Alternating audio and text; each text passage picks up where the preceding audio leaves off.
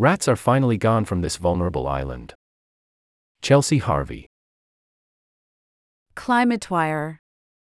Just a year ago, the tiny islet of Aruj in the Marshall Islands was crawling with invasive rats. The hungry rodents had been on the rampage there for decades, gobbling up native seabird eggs and threatening the local biodiversity. But as of March, the little island has been declared rat-free. That's thanks to a year-long campaign to eradicate the rodents and restore the island to its natural condition. The effort was conducted by the Republic of the Marshall Islands Ministry of Natural Resources and Commerce, with help from the Secretariat of the Pacific Regional Environment Program, an intergovernmental organization focused on climate and environmental issues on small islands in the Pacific, and nonprofit Island Conservation, which works to remove invasive species from islands around the world. "The island feels alive again," said Kennedy Kaneko, the Republic of the Marshall Islands National Invasive Species Coordinator, in a statement. Careful monitoring showed zero signs of rats on Aruj. In fact, seabirds and crabs were found in abundance. Aruj is just one tiny islet in the long chain of volcanic islands and coral atolls that make up the Marshall Islands, which dot the central Pacific Ocean between Hawaii and the Philippines. Still, it represents a small success in a series of global efforts to eradicate invasive species from small islands, particularly in the tropics.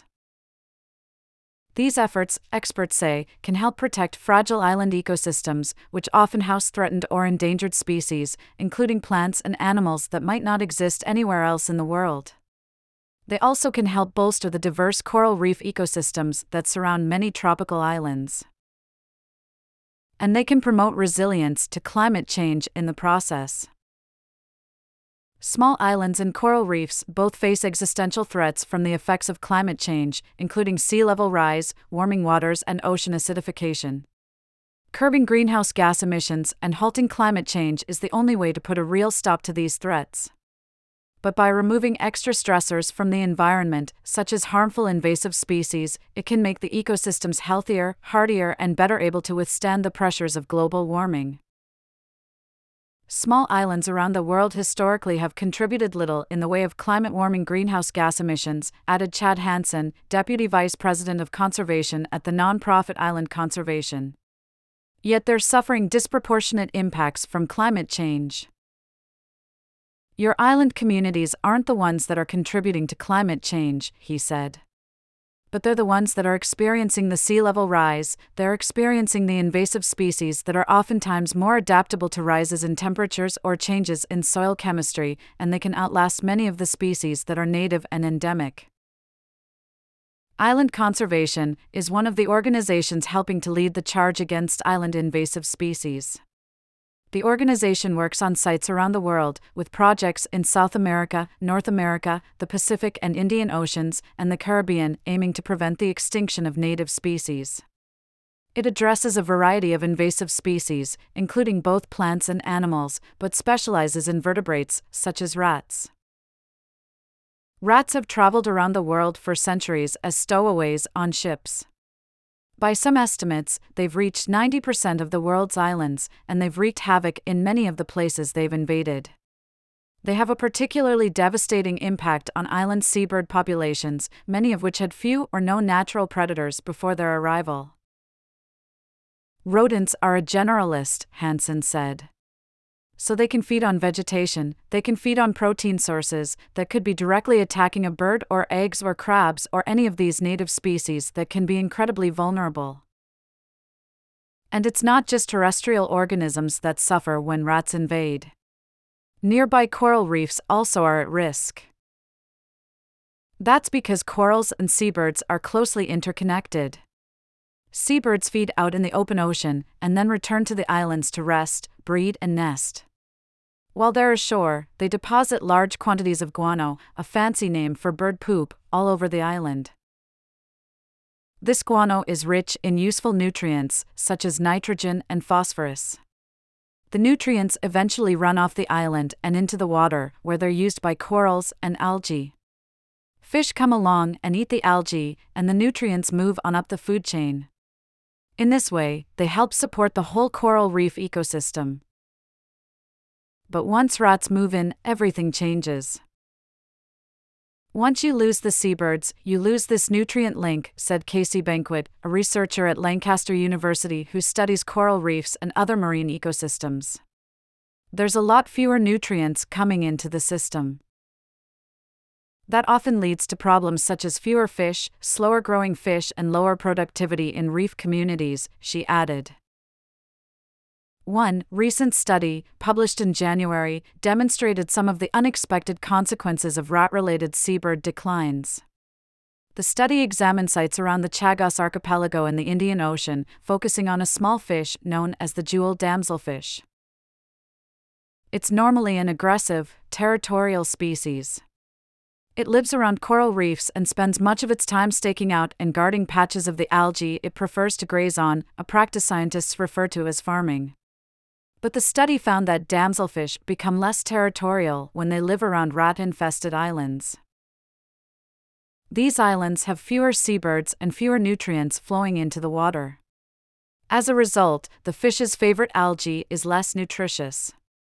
And that means it's not worth it to the fish to expend so much valuable energy guarding its little algae farms. Fish on ratty islands have to spend more time feeding to get the equivalent amount of nutrients, said Rachel Gunn, a coral reef ecologist at the University of Tübingen in Germany and the study's lead author. Getting rid of an island's invasive rats, on the other hand, can help restore the nutrient balance and increase productivity in coral reef ecosystems. Research indicates that once an island is rid of its rats, its nutrient flows can rebound within about 15 years, Banquet said. You're not going to see instant success, likely, she said.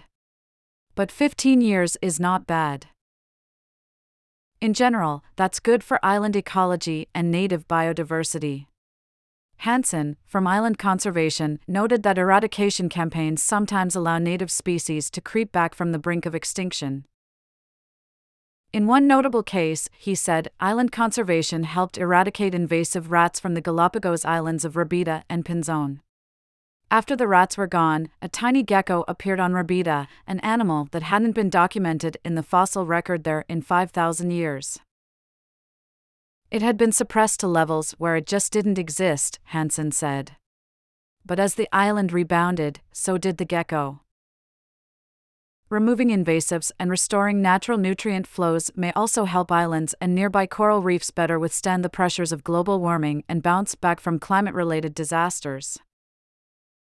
Coral bleaching events are one example, Banquet noted. When corals get stressed, often because of marine heat waves, they expel the colorful symbiotic algae that live inside them and bleach bone white in the process.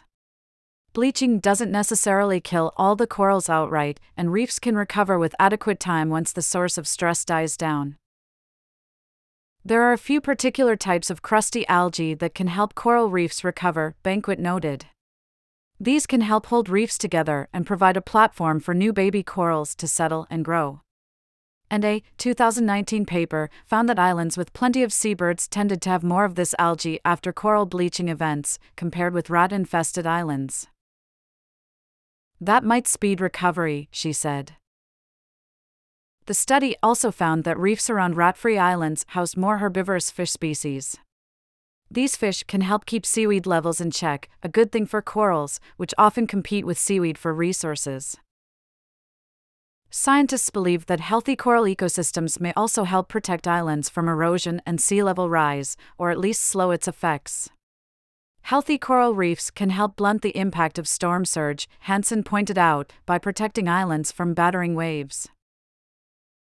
And certain types of reef fish produce sand, which can wash onto the islands and help nourish their sandy shores. Parrotfish, for instance, feed on algae and dead corals, digest the crunchy reef material, and then excrete it as sand. Providing a healthy environment for these kinds of fish could help bolster islands against the effects of erosion and sea level rise, Banquet said. We don't know whether this is happening yet, she cautioned. But it is a reasonable hypothesis. None of these positive side effects can take the place of meaningful climate action, Banquet added.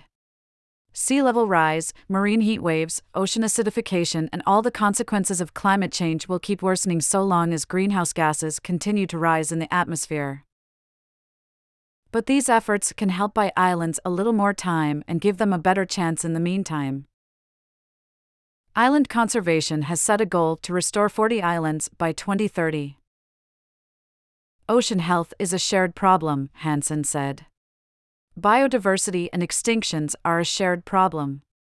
Climate change, without a doubt, I'm preaching to the choir here, is a huge shared problem. There's nobody that will avoid the impacts of that. The work, he added, is really bigger than any one group or individual. Reprinted from Indie News, with permission from Politico, LLC. Copyright 2023. Indie News provides essential news for energy and environment professionals. About the author, S. Chelsea Harvey. Covers climate science for ClimateWire. She tracks the big questions being asked by researchers and explains what's known and what needs to be about global temperatures. Chelsea began writing about climate science in 2014.